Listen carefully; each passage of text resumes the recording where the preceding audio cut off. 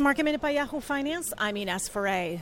Delta is seeing a pop in pre-market after a solid beat for its latest earnings, in part because of lower fuel costs and also strong travel demand. Delta doesn't own any Boeing 737 MAX jets, so it hasn't been impacted by the grounding of those jets. If anything, it's allowed Delta to grow flight capacity and also capture new customers. And GameStop is declining in pre-market after a disappointing holiday sales season, with holiday sales down more than 25%.